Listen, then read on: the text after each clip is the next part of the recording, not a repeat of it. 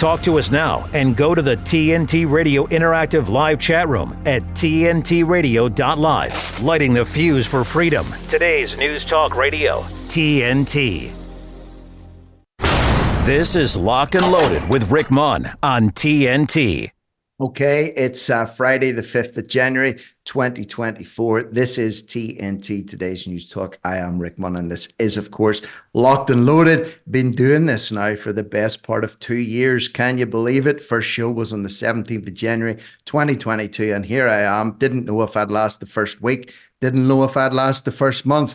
Didn't know even if I'd last the first year, but I'm like a bad smell. It's very, very difficult to get rid of me when I'm bedded in somewhere. So I'm still here. And of course, very, very many of you have been with us here from the start on TNT, Today's News Talk. And for that, we are eternally grateful. Plenty more still to come. Things just don't let up on these shows here today. I've got 3 guests for you today. I'm going to be joined in about 5 minutes by my old chum, Johnny Weissman. And Johnny was actually one of my first guests in my first week on air as well. So it's almost like we're reliving the good old days again. He's going to be joining me until past. Then Charlie Sansom is going to be joining me from the UK at around about past. And then 1/4 to the hour, to the top of the hour, Ryan Dawson will be beaming in from Korea, of all places. So never let it be said that we don't have variety here on TNT. And they do say that variety is the spice of life. Of course, we want to see your comments in our live chat. And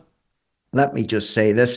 I've been half browsing in the live chat here this morning. There's a lot of weeping and wailing and gnashing of teeth. A lot of people are very upset that Katie Hopkins has announced that she's going to be taking a pause from TNT. My God, listening to some of you people, you'd swear she had died, and you're going to be attending her funeral next week. I don't know if you actually heard what she said or not. She said she's taking a pause because of internet connectivity, and already the conspiracy theorists are running rife in there, telling us how we don't ignore people in the chat.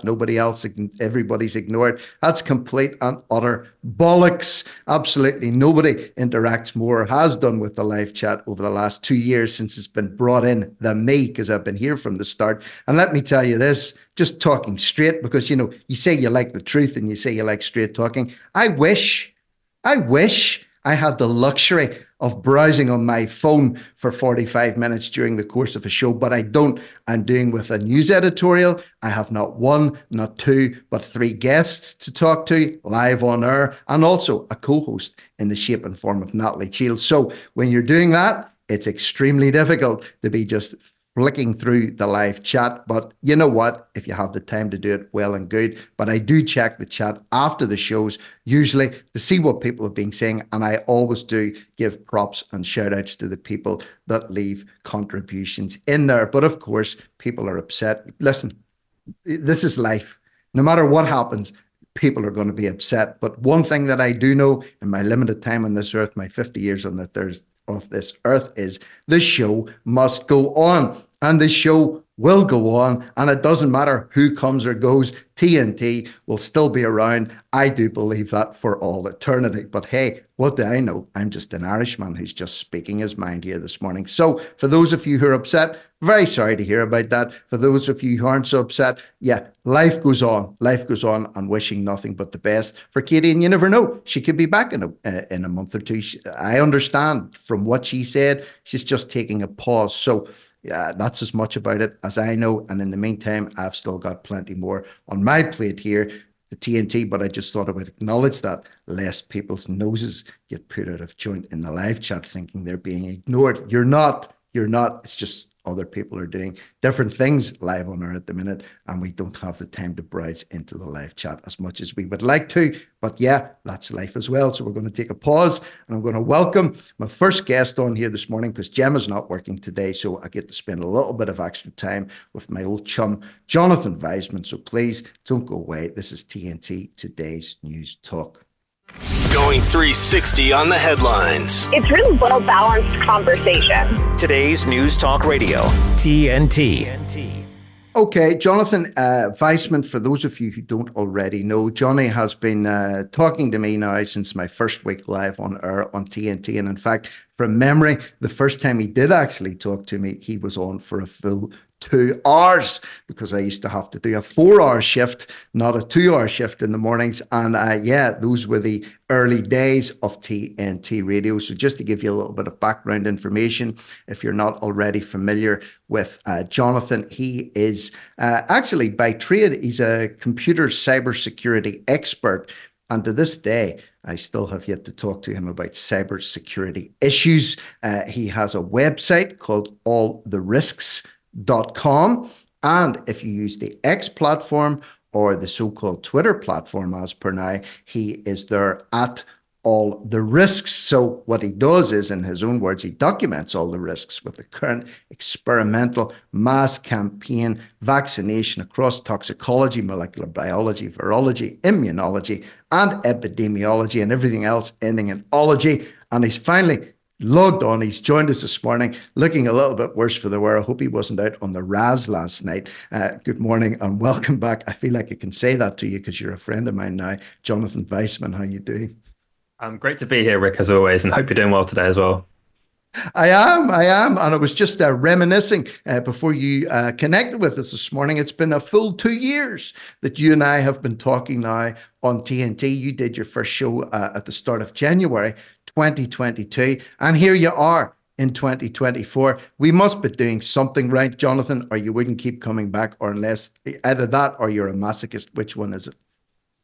Well, no, it's a massive thank you to TNT Radio and to you, Rick, for reaching out and the opportunity. I was just reflecting yesterday. I was seeing an interview. Professor Dalgleish was on talking about the harms of the vaccine and the cancers with Nigel Farage on TV. And I was thinking, look at how far it's come, where people like Professor Dalgleish at one point were writing articles advocating for the vaccine in newspapers, for example. And now people like him and others are actually opposing it. So I think that's a massive sign of how important the work is at TNT Radio. And I'm delighted to have been there since the beginning. And a big thanks to you, Rick, for inviting me.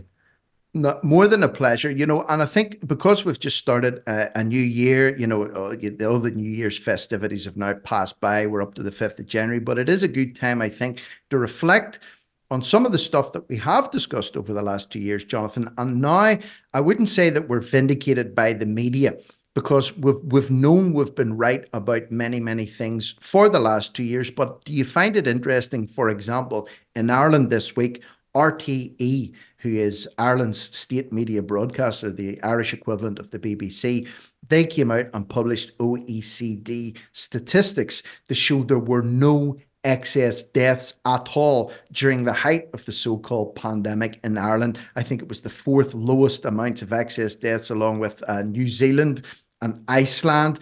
But yet we were told by Robin Swan, who was the health minister over here at the time, to prepare for biblical death numbers and, really all hell breaking loose. In reality, we said, listen, there's maybe nothing to worry about here. And now we've been vindicated, per se, by RTE coming out and saying, well, yeah, there were no excess deaths during the pandemic years. So what was the hullabaloo all about? And of course, even further to that, any deaths you did see, especially in that initial wave, that period where we can talk about what went on with the hospital protocols, what went on with care homes and mistreatment and mismanagement and so forth. But the age of those people dying was always in line with the expected age of mortality according to the demographics. And I've recently did some work with a friend of mine, Kathy Gray, who's been on the show before. She's very into the data from the FOIA request. And the Freedom of Information request with the Northern Ireland Statistics Research Agency, NISRA, so that's the north of the island, that shows very much that when it came to COVID, it didn't affect people of a younger age demographic. And the fascinating thing is when you look at the jab injuries and deaths, it's completely different. You then see it affecting all age groups. And I know anecdotally, I hear so much when it comes to the younger age groups suffering these kind of clotting events, cardiac issues, new onset of health conditions that you don't expect. So again, I think that's a very important point to distinguish, is the fact that those who were dying from COVID, whenever they were, it seems to be in line with the expected mortality. So that's important. As well as that, Jonathan, obviously there's been a spike in excess deaths right across the world over the last well, I would say over the last 2 years, or in fact, has it been 3 years since the vaccine rolled out? They were introduced to the world, I think, in December of 2020 after, Operation Warp Speed, as Trump would define it, bringing these products to market in breakneck speed, unleashing them upon the world. It's been 3 full years now, actually, just over 3 years since these products were first administered to people, or these lethal injections, as some people would call them, were put into people's arms. We're seeing massive amounts of excess deaths since that campaign was introduced. However, the same hullabaloo is not being made over that as it was, for example, over the lack of excess deaths during the scandemic years. Do you think maybe in a year's time, fingers crossed, that we could be vindicated in that respect as well, when somebody finally does acknowledge that there is a correlation between the onset of the vaccine campaigns and the death rates? Or do you think that one will remain perpetually buried? I think the powers that be are very, very large. I mean, to throw the pharmaceutical industry or even just the vaccine industry within that under the bus, or even just the mRNA technology or the genetic vaccines, mRNA, adenovirus, DNA, under the bus would be a huge thing. And I think it's unlikely. The other scenario, which obviously is very difficult to speak of, and it's not something that I hope to see happen, but I have to be honest with my position. I heard you reading out my bio earlier as I just joined the line, talking about epidemiology and virology, which are maybe things that we don't tend to think about so much on this side of the equation when we're strongly opposed to vaccines the way that I am. But I am concerned that we have a moving target here. Now, there's two interpretations when it comes to the virus right now. One is, of course, it's either a nothing burger or it doesn't exist. And that is absolutely on the table. And I respect that position. And that position has a right now to come to the table and to have its point come across. But I have a slightly different position, which is simply that what we've done at massive scale, and it's never been done before, we've never injected this many people with an immune therapy, which is the induction of antibodies across the whole world with a moving target, which is a pathogen that has to react and evade around the immune response of the population. It's a hostile immune response. As a consequence, what we see with the mutations of the virus is completely unprecedented by the textbook. So if you look at any other pathogen like influenza or respiratory syncytial virus, you do not see the types of groundbreaking evolutions happening every few months, where it's almost like a different lineage or even like a different virus. The antigenic distance between the virus we see today and between Omicron is bigger than between Omicron and between the initial variant. And that whole distance is bigger than between SARS-CoV-2 and the initial SARS virus. So in other words, it's like multiple different viruses. And the question I have for the year ahead is, will we see a situation where we do see absolutely increased morbidity and mortality, especially amongst those who've taken the vaccine, because the virus has evolved to have such a high level of infectiousness that they're not able, with their trained adaptive immune response, to keep up with the changes in the virus, whereas the unvaccinated may be better prepared for this because they've been relying on the innate immune system. So when I think back to some of the early protests, I remember seeing signs around, God gave us an innate immune system. Now, that's kind of the line that I'm running with. I believe absolutely that there's a pathogen. I don't think it caused a high degree of excess death. I do think that the deaths were caused primarily by poor hospital protocols and cruel treatments and so forth. But what I am saying is it may become undeniable if this thing evolves in the way that a lot of people are concerned that it might do. And that would be something that I would say, if that happens, then this argument will become a moot point, because sadly it will be evident to all to see. Well, in keeping with 2024, the beginning of the year, I want to project forward a little bit and revisit something that you have mentioned several times during the course of 2022 and 2023, which is the possibility of a new thing coming along on the disease front, Disease X. That's been talked about a little bit, whispered about, in close circles. I want to take a break. We've got to take a little ad break right now, but when we come back, I want to get your outlook for 2024 in terms of possibility of something being brought to us that is infinitely worse than COVID-19, an asymptomatic disease, allegedly, that you don't even have any symptoms, but you're positive for. Gates and Foundation came out with a statement that when the next one comes along, people will sit and take notice to it. Want to get your thoughts on what might be coming our way this year. Obviously, we're speculating, but we can read the writing on the wall a little bit on this one too. So please don't go away, folks. We'll be right back after this short ad here on TNT, Today's News Talk. TNT Radio's Timothy Shea. The double standard is out there. It's so obvious. It's so frustrating. Eric Holder gets held in contempt of Congress for defying a congressional subpoena. Nothing happens. Obama's DOJ didn't pursue it. Steve Bannon and Peter Navarro defy a congressional subpoena. Joe Biden's DOJ criminally prosecutes them for defying a congressional subpoena. And now we've got congressional subpoenas of Hunter Biden and James Biden, the resident's brother. And guess what? Nothing's going to be done by Merrick Garland, Barack Obama, Joe Biden's DOJ. That's right, I said Barack Obama. Obama's the shadow president. He's not the one pulling the strings. He wasn't pulling the strings in his own administration. You know, Valerie Jarrett was his minder. Where is the Iranian-born Valerie Jarrett these days? Haven't seen or heard much of her. It's because the Democrats are smart. Timothy Shea on Today's News Talk, TNT Radio. I said, could she die? And the doctor said she could. It was so scary. When I started clawing at my neck and trying to breathe, and I thought, you know, what are we going to do if I die here? How's everyone going to go on? When someone's gravely sick or injured in the bush, they rely on the Royal Flying Doctor Service. But now the Flying Doctor needs your help to fund vital medical equipment and supplies. Please search Flying Doctor online to give a regular gift of just $10. You can help equip the Flying Doctor's teams to respond to any emergency anywhere. Search Flying Doctor online. Become a part of the Royal Flying Doctor Service and help save lives in the bush. Plug in. Website TNTRadio.live. Check it out. Today's News Talk Radio. It's the coolest. TNT.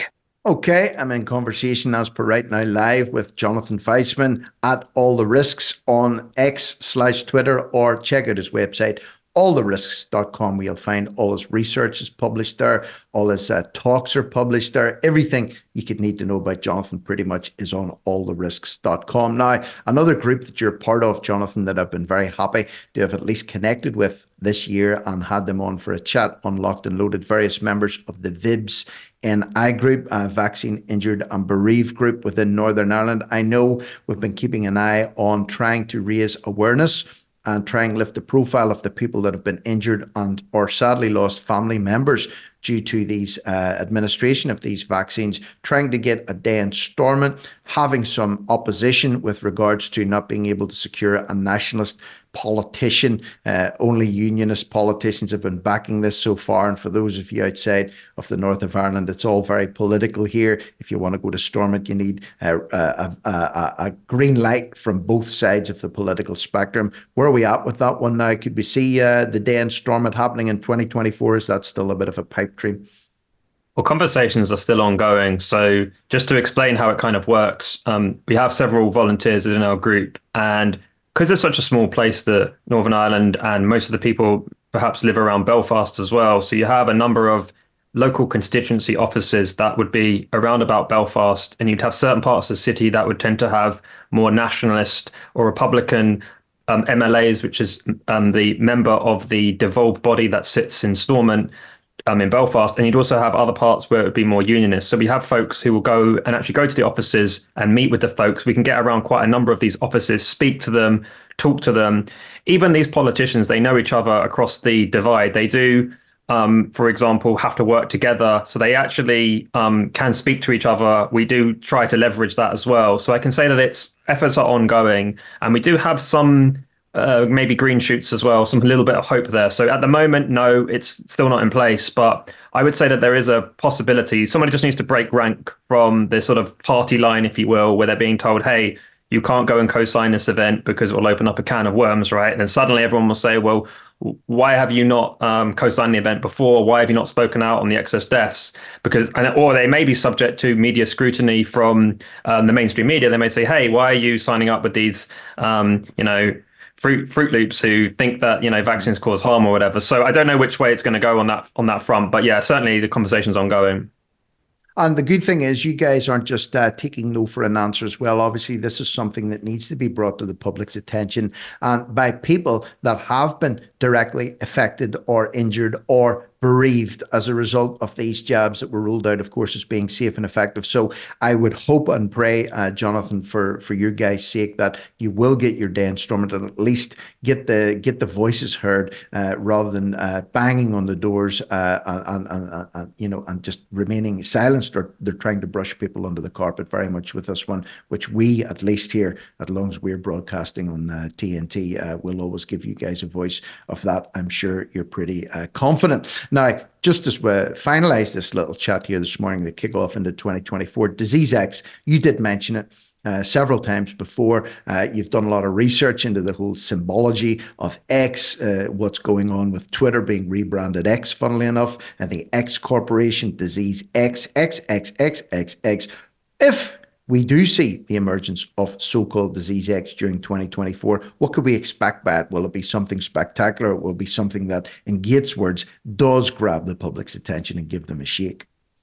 Well, the scenario that I've always long been considering and have basically put out as a hypothesis is very simply that it could be a rebranded variant. I was just reading just yesterday this article from the WHO COVID technical director, Maria van Kerkhoffer is her name, and she's describing how it's been 2 years since they last branded one of the variants as a variant of concern, and then it gets the acquisition of a Greek letter. So that was Omicron. You had the Alpha, Beta, Delta, Gamma, Omicron, right? And there's a lot of pressure from the epidemiologists out there saying, hey, these are known as like the variant hunters or the mutational spotters. They're all over Twitter, right? And they're always trying to encourage the WHO to rename one of these variants. So, for example, the current variant, which is JN1, which comes from BA 2.86, the epidemiologists out there are calling it pyrola because these are the next two Greek letters, pi and rho. So the idea is that they want to pressure the WHO to rename one of the variants. Now, WHO, and Maria said it in the article in Fortune, hey, unless there's a change in clinical severity, we're not going to rename any variants, which makes total sense because nobody sees any issue with the variants, and I totally agree. Having said that, though, based on the scenario I outlined earlier, if we do see a change in the virus, which I think is potentially possible due to the unprecedented nature of vaccinating 60 to 70% of the world's population, something which has never, ever been done in this type of timescale. You can talk about the smallpox vaccination campaign over 100 years, right? That doesn't equate to this. You can talk about polio vaccination campaign, but again, the numbers just don't add up to what we've seen in this tiny time frame with something emerging. So if that does occur and it has a much higher level of virulence amongst the vaccinated, then I think they will select obviously a new Greek letter. And I've postulated that there is a letter further down the alphabet, which is chi, which looks just like an X. And I've suggested that COVID-19 would then become out of date because that refers to the year that it apparently emerged from Wuhan. They say December 19. I would say it's more like August 2019. And then in October, you had the Wuhan military games. The point is the 19 comes from the year that it was put onto the radar. In fact, the WHO actually identified it with a press release. I think it was the very last day of 2019. I think it was the 31st, and it might have been the 30th of December 2019. That's where you get the 19 from. So what I'm saying is if it completely changes and it becomes clear that it has a virulence that we've never seen before, they're not going to call it COVID-19. They're going to call it COVID and then something that relates to the brand new nature of it emerging with virulence. And I've postulated that this will just be an X, for example, because we see this pattern elsewhere where we have disease X, we have X as a placeholder for all kinds of things that are not so good. And I've given other examples like with Elon Musk, with X.com, with X platform, Tesla X, and so forth. I think there's something up with that. I have more thoughts in it that are probably a bit spurious, but effectively what I'm saying is if you do see a stepwise increase in virulence, then I think you can expect to see a rebrand of COVID-19 to COVID and something else. And I'm suggesting it'll be COVID-X. It sounds good. You can almost see the marketing campaign building up around COVID X. You can almost see the bus shelters splattered with people with, oxygen masks on and bloodshot eyes saying, Jonathan didn't stay at home and protect the NHS. Now he's down with COVID X. It does have a certain morbid ring to it. And I think they have flogged the COVID-19 horse to death, Jonathan, to be honest with you. So we've got to take a break as per right now. I've just got a message from the studio to say that we haven't got the next guest connected yet. So I don't know if you want to hang around until we have confirmation that he's on there. We're a little bit fluid this week. We're bringing on a lot more new people. So if you want to do that, of course, you'd be more than welcome. And I would be absolutely devastated if you didn't take me up on that offer. So hopefully you'll be around after this short break here. So don't go away. This is TNT, Today's News Talk. Question. What are you guys doing today? The news. Now, TNT Radio News. Sounds good. Matt Boyland here with a look at your TNT headlines. The US is now accusing Russia of teaming up with North Korea, claiming the two countries are now arming each other. A 17-year-old boy's gone on a shooting rampage at a high school in the US. A second batch of previously sealed court documents pertaining to dead pedophile Jeffrey Epstein have been released. And the number of people missing in Japan following New Year's Day's devastating earthquake has jumped to 242, while the official death toll nears 100. On air and on the app. I listen on the app. Stay up to date around the clock. I listen, therefore I know. Today's News Talk Radio, TNT. Okay, I'm still connected, thankfully, to my old chum, Jonathan Weissman, here this morning from All the Risks. And if you don't already do this, follow him on the X Twitter platform at All the Risks. And of course, he has a website, alltherisks.com. Now, unfortunately, my next guest hasn't joined us yet, but Jonathan's very kindly agreed to stay on because we still have piles to talk about here this morning. I saw a message that came up this morning from somebody that you will be familiar with, Jonathan, at least a post that was put up on social media from Dr. Thomas Binder. He said the excess mortality in Europe is currently lower than during the last influenza season. Are we actually sure that SARS-CoV-2 is spreading extremely fast, not rather the number of people who are simply being tested? Now, I want to look at testing here because, I'm very detached from people that buy into the COVID narrative. As far as I'm concerned, it's dead and buried. But as I hear stories from other people that work in certain public organizations, COVID is still very much alive and well in the minds of many. And there are still people after 3 years still, swabbing their throats and ramming, lobotomy sticks up their noses and taking lateral flow tests only to be told that they're COVID positive after all their injections and jabs. So what do you make of this statement then from Dr. Binder talking about the number of people that are being tested is simply driving these numbers rather than actual infections themselves? Okay, so when it comes to test, I think the overall number of people testing is really just those who self-test. And I don't even know if you can get free COVID tests. I think the CDC might have recently introduced a scheme where you can get a free test, but generally speaking, it's more difficult to acquire the test. They're not like handing them out in those big centers we used to see with car parks and people could drive in, get a test, get swabbed and come out, track and trace, things like this. This is all gone. So it's probably people who believe that they have the infection and are also kind of neurotic, right? And then testing and then reporting on those results. There is another metric by which you might be able to tell what the infection rate is, and that's the wastewater. So you have a website, Biot Data, I think it is. And that actually has the excretions of the virus through the wastewater, where it is basically at record highs. But that kind of depends on the replication of the virus and the excretion from the gastrointestinal tract, which is not always a good indicator from the nasopharynx. So in other words, where the transmission is normally happening, which is basically up from, the mucosal surfaces, like you're breathing out or, your spit or whatever, this kind of thing. So I personally, again, my view, and others will have a different view, is that it's certainly around, but it's not causing virulence right now, thank God. And hopefully it stays that way. As I've said before, I'm still anticipating that we could face a major stepwise change. And I'd rather, in terms of virulence, I'd rather not be caught unaware or by surprise if that does occur. But I completely agree with the analysis that right now it's not causing significant morbidity, mortality amongst most people. Whether it will stay that way, look, I'm the biggest person who hopes that it does stay that way. If somebody can show me that it will never cause virulence ever again and it's not an issue, that I'll be absolutely thrilled. But it's just not the conclusion I've drawn at the moment. So.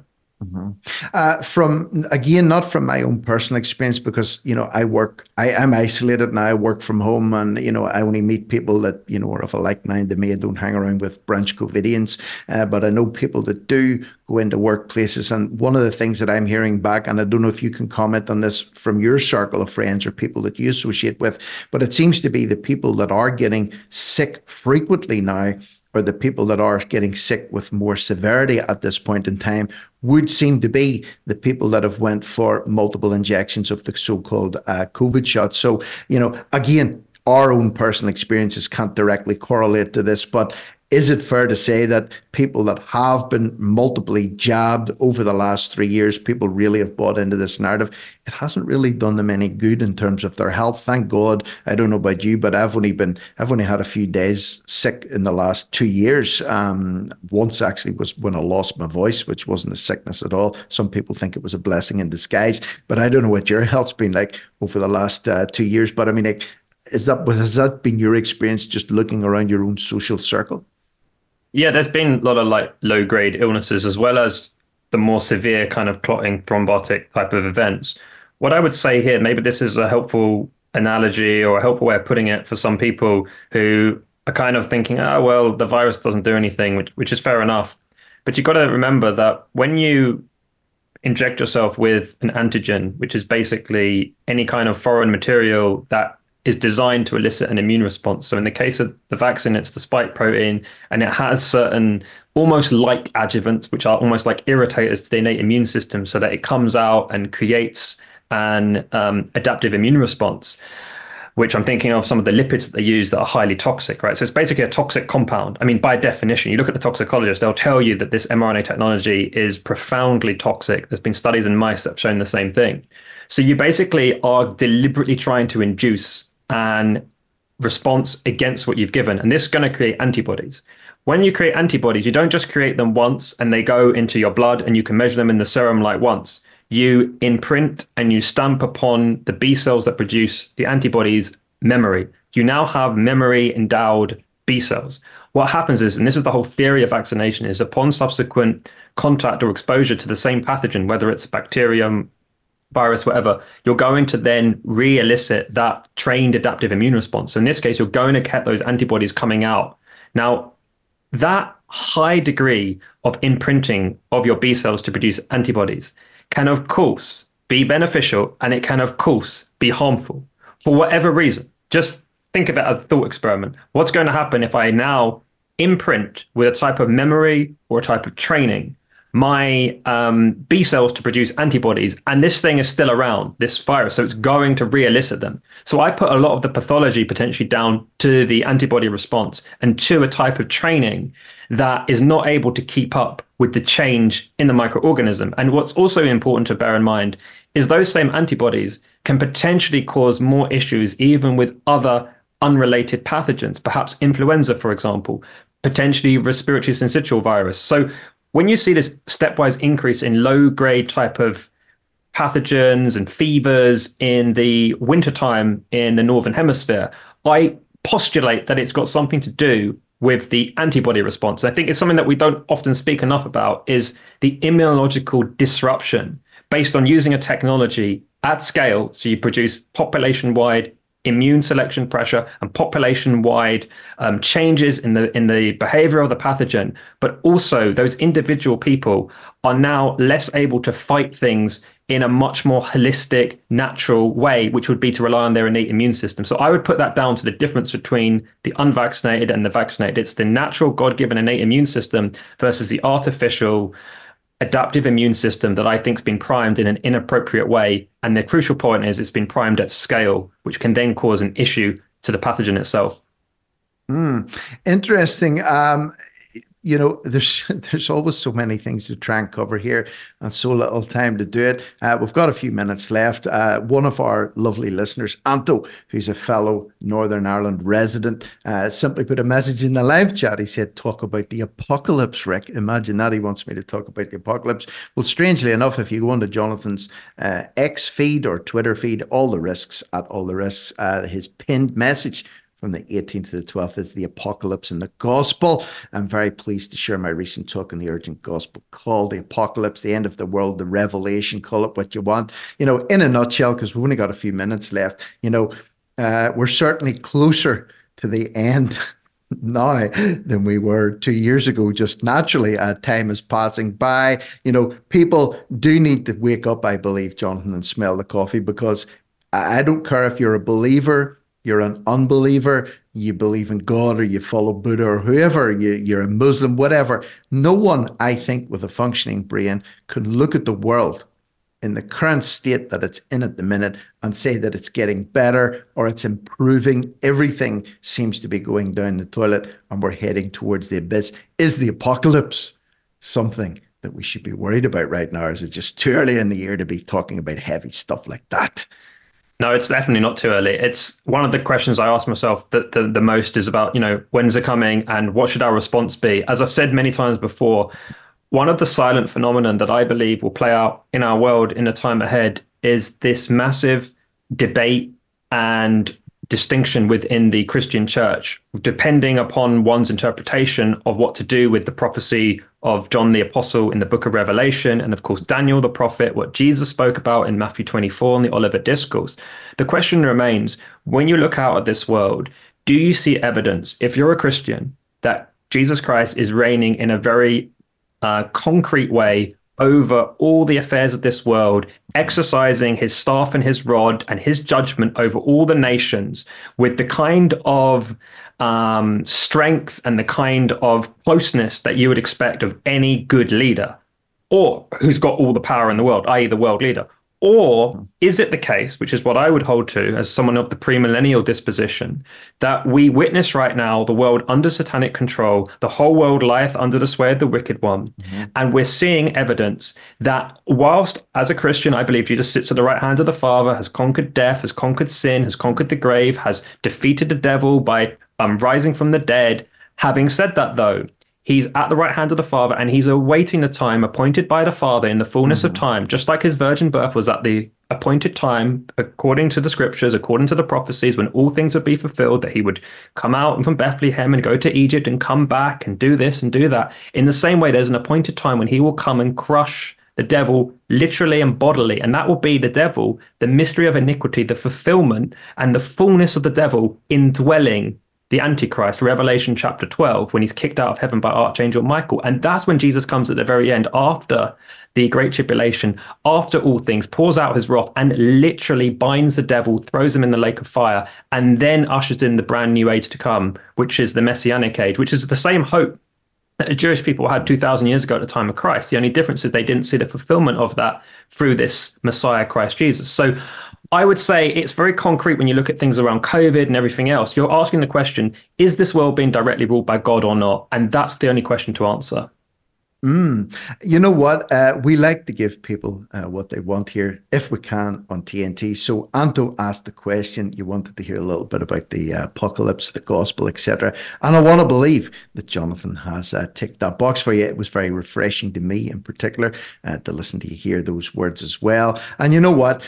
We've got to take another break. But listen, I do believe in God is in control of everything, including TNT, today's news talk. And I don't think my third guest has weighed in yet, Ryan Dawson. Hopefully he will connect with us from Korea. He's due to be connecting from Korea. But you know what? If he hasn't connected by the time this ad break finishes, I don't know if you want to finish things up, you want to stay on, but maybe the board was swept for you to remain on all morning here this morning. It wasn't my doing. It's just the way things have actually panned out. So maybe it'll be a coin flip here whether Johnny's game for this or not, but we've got to take a break. And when we come back, if Ryan Dawson ain't here, Jonathan Weissman, it is. And so say all of us, amen. So don't go away. This is TNT Radio, TNT.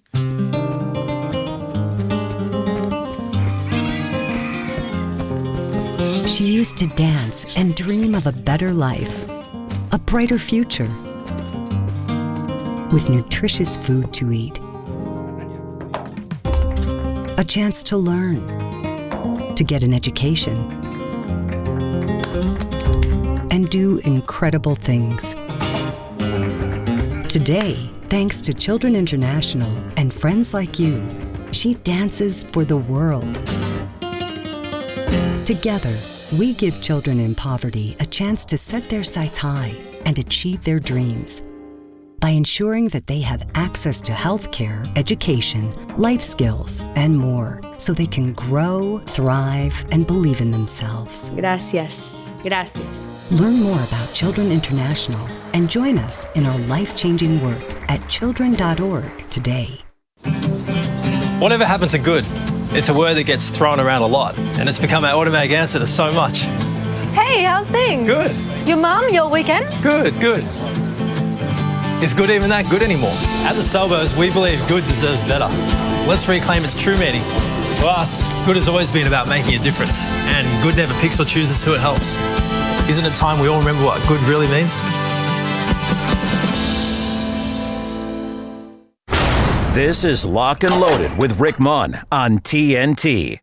Yes, it's the end of the week here, the end of the first week of 2024 broadcasting. We've been on since New Year's Day, actually, and it's been a pretty chaotic week, I'm not going to lie, but in a good way. We're taking on new formats for TNT, today's News Talk. We're trying to make things even more action-packed, get even more information, even more guests squeezed into each hour. And of course, we are a work in progress as well. This is a massive technical undertaking for TNT. There's a lot of people working behind the scenes to make this happen. The guys in the studio, the guests that are coming on the shows, the presenters that are adapting, of course, you people that are listening in and contributing on the live chat, and as well, the management, Mike and Jenny and co, who are driving this all forward.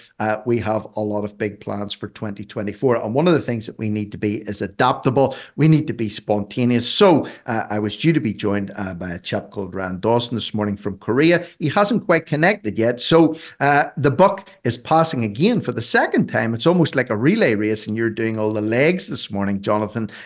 Welcome back to TNT. It seems like no time since we were last talking. It's great to be back, Rick.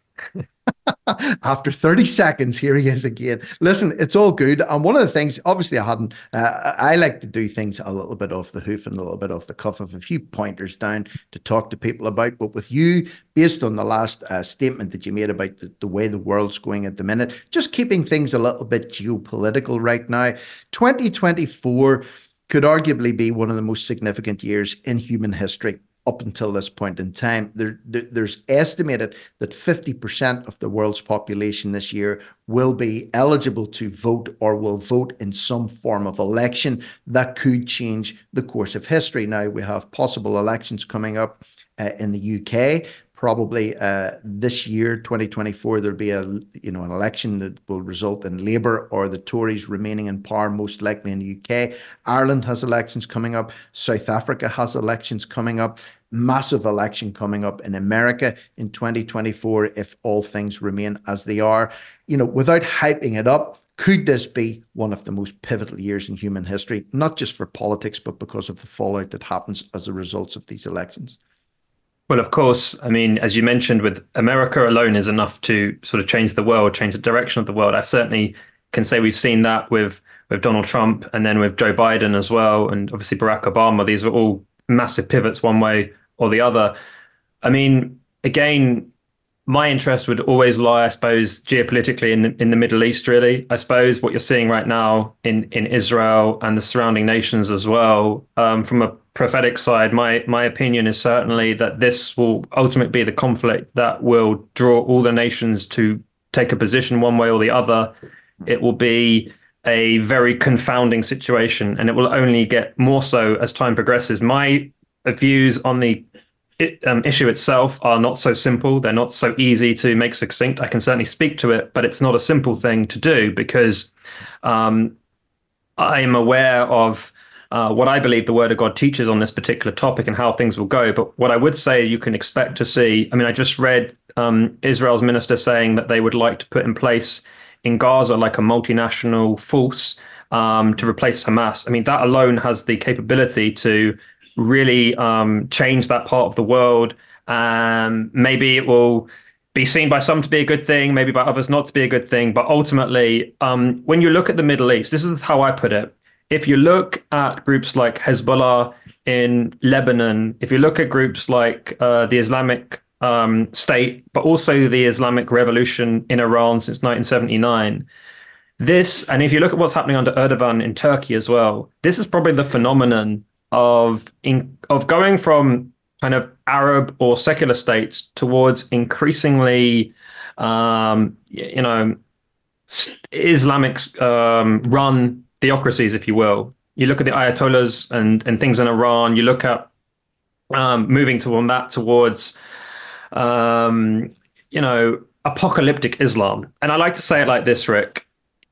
I'm an apocalyptic Christian. I'm also Jewish, and I make no bones about it. It's there, as you said, it's on my pinned tweet, probably. It's on my website. It's in my talks. Even when I'm talking about the vaccine, even when I'm talking about the vaccine on TNT radio, I bring it up.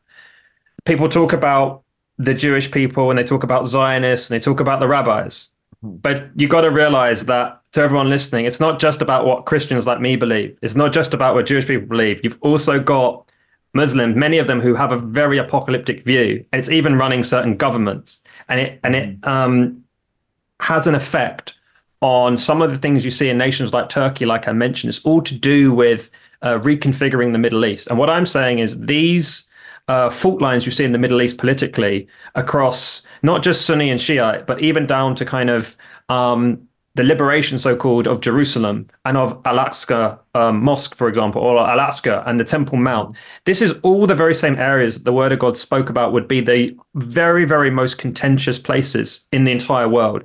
I would say this will go above and beyond all the other things you can think about, whether it's Russia and the West, whether it's thinking about, like capitalism and socialism and left and right wing. No, I'm saying, look, if you really want to know where I'm coming from, this Middle East conflict will ultimately be the thing that will bring the world down to its knees, and all the nations right up through the United Nations will have to make a decision one way or the other what they think. Again, this is a profound topic. I will planning to write on it at some point in greater detail, not so much the political side, because I don't consider myself to be a political commentator. I'm not an advocate for military operations. This is not where I'm coming from. I'm purely interested in theology at this point, and this is always really what I've been interested in. That would be my major statement I would like to make, is when you see this, this issue, I think, will be the issue that will change the world, basically, and that would be what I would look for this year ahead.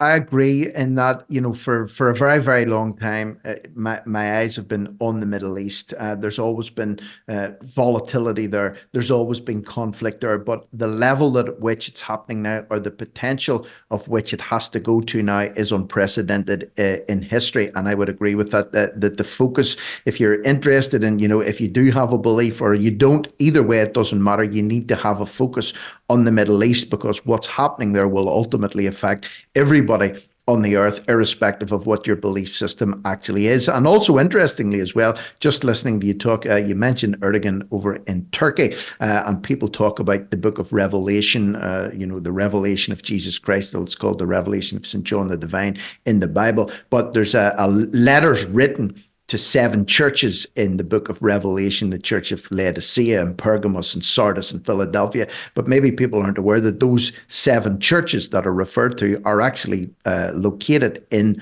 modern day Turkey as well, down in the southeastern part of Turkey. So Turkey has a biblical significance as well.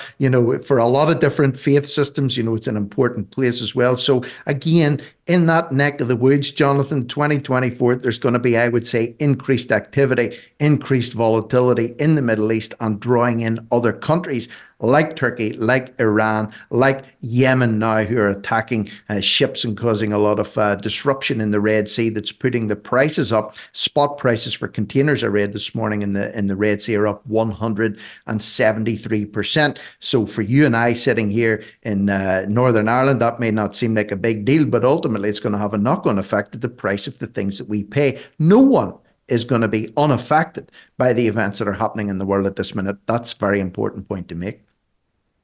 Absolutely. And again, I've probably made this point before, of course, based on everything I'm saying, vaccines and the United Nations World Health Organization, this is all really, really important, what they want to do with digital ID, CBDC.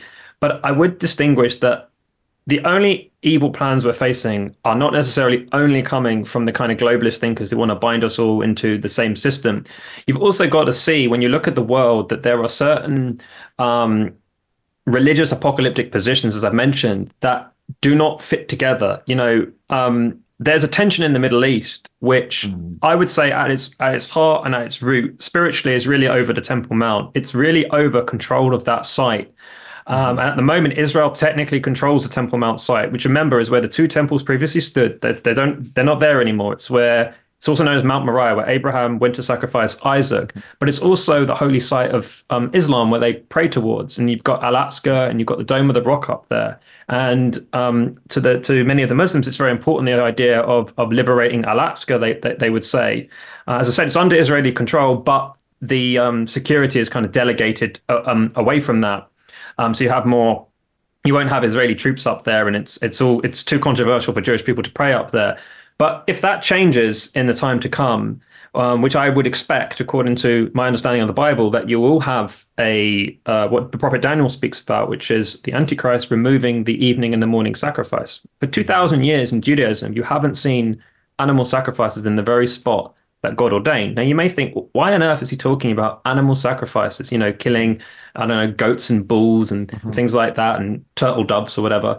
Well, again, I take a biblical view. My ideas are not driven purely by political commentary. I drive them purely from the word of God, my understanding. And I can say that the Bible is very clear that there will be a removal of the sacrifices from that very spot. But right now, sacrifice can't happen there, because when Ariel Sharon went to go and pray there, it started one of the intifadas. That was too controversial for the Prime Minister of Israel to go up to that site. And as I said, Jewish people can't pray on the site properly now.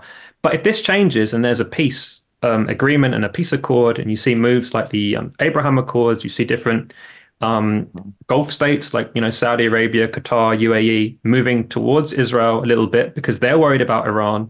You see, this thing is complex. It's not so simple. It's much more complex than people realize. There's way more driving factors than people realize. And this is one thing that I'm trying to explain, is you can look at the surface and you can look at, some quote from some person here, some Israeli politician or some Palestinian politician or whatever. But it goes way beyond that. This is a biblical conflict at the end of the day. And that's basically what I'm suggesting, is when you really get to it in a biblical sense, Revelation chapter 11, leave out the court of the Gentiles, when the angel's measuring the site in Revelation chapter 11, if you look at, as I mentioned, the sacrifices in Daniel being removed, then you need to have a stepwise change in the Middle East for that to be permitted. And I'm saying that this will basically be some kind of settlement that will ultimately come to the land of Israel, and it will precede the apocalypse and the very end. So that's what I would keep my eyes on above everything else. To me, everything else is not going to transform the world the way this one will. This will be the precursor to the return of the Lord and the wrath of the Lamb and all these things you read about in Revelation chapter 19. And that would be the only thing I can advocate is the Bible's view on all these things. You know what? It's great to get that perspective as well, because like I said, this is a highly complex issue. It's a highly political issue. It's also a highly spiritual issue, a highly religious issue, and that one that I do believe is going to affect everybody on the face of the earth, irrespective of what their belief systems are. There's a lovely message in the live chat as well. Jane Black is listening in. She's up in the Glens of Antrim, and she's also a contributor to Locked and Loaded on TNT as well. She says, we are living in biblical times for sure.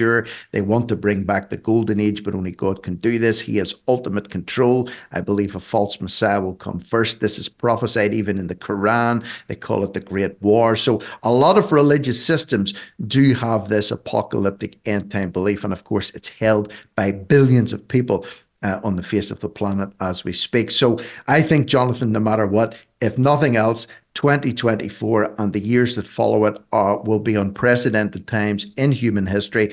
And we are literally on the face of the planet, I believe, for such a time is this. What a time to be alive, my friend, just as we're up this up. What do you reckon? Are you excited in a not in a rubbing your hands and jumping for joy way, but there's an anticipation that something great is going to happen that will overturn all this, and I think you and I both know what that is.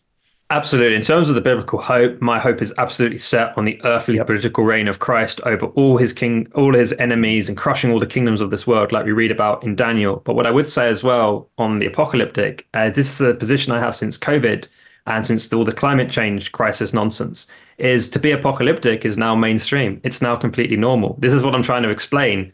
The liberals are apocalyptic. The climate change people are apocalyptic. The people who shut the world down over COVID are apocalyptic. They say it's the end of the world as we know it.